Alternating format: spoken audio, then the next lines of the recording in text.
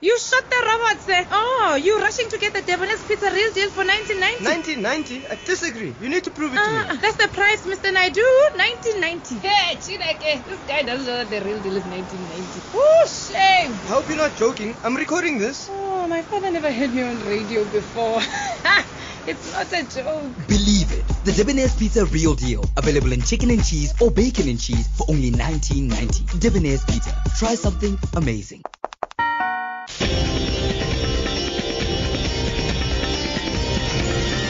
Lotus FM News with Tracy Valaydham.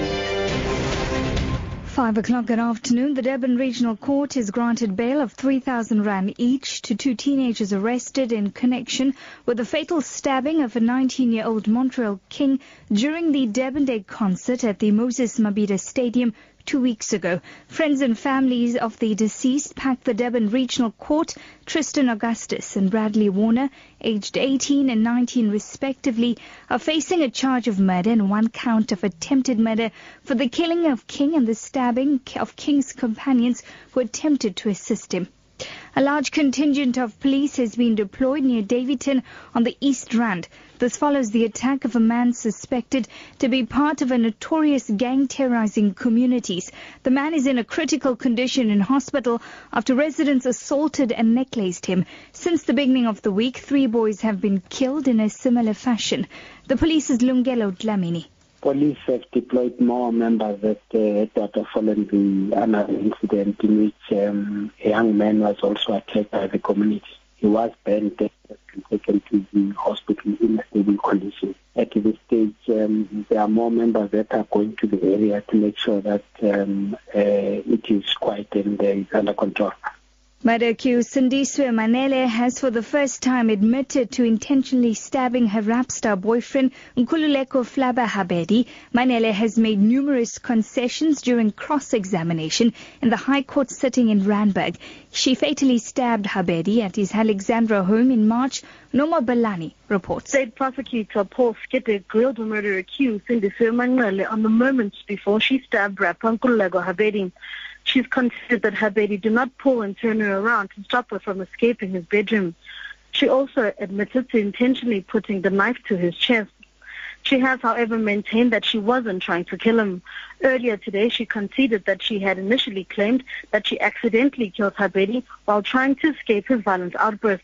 Abroad this afternoon, more than 100 people have been killed in South Sudan when a crowd tried to gather fuel from an oil tanker that had veered off the road outside the capital, Juba. The tanker exploded as hordes of people were siphoning off petrol from the vehicle. The incident took place as the truck was traveling to South Sudan's western Equatoria region. Police say about 50 people were seriously injured.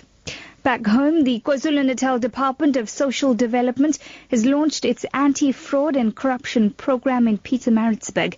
Speaking at the launch, Provincial MEC for Social Development, Weziwe Tusi, says corruption and fraud had reached alarming proportions in government departments. Last year, more than 5 officials were dismissed for defrauding state departments.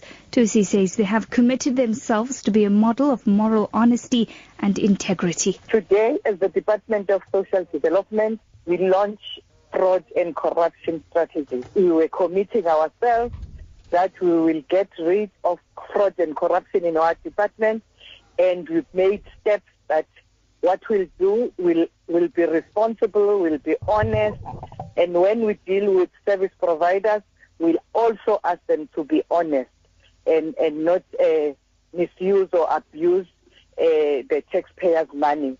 We are saying we want to do right even when nobody is watching. Your top story this hour, the Durban Regional Court has granted bail of 3,000 rand each to 2 teenagers arrested in connection with the fatal stabbing of 19-year-old Montreal king during the Durban Day concert at the Moses Mabhida Stadium 2 weeks ago. For Lotus FM News, I'm Tracy Valaydham. I'll be back with headlines at 5:30.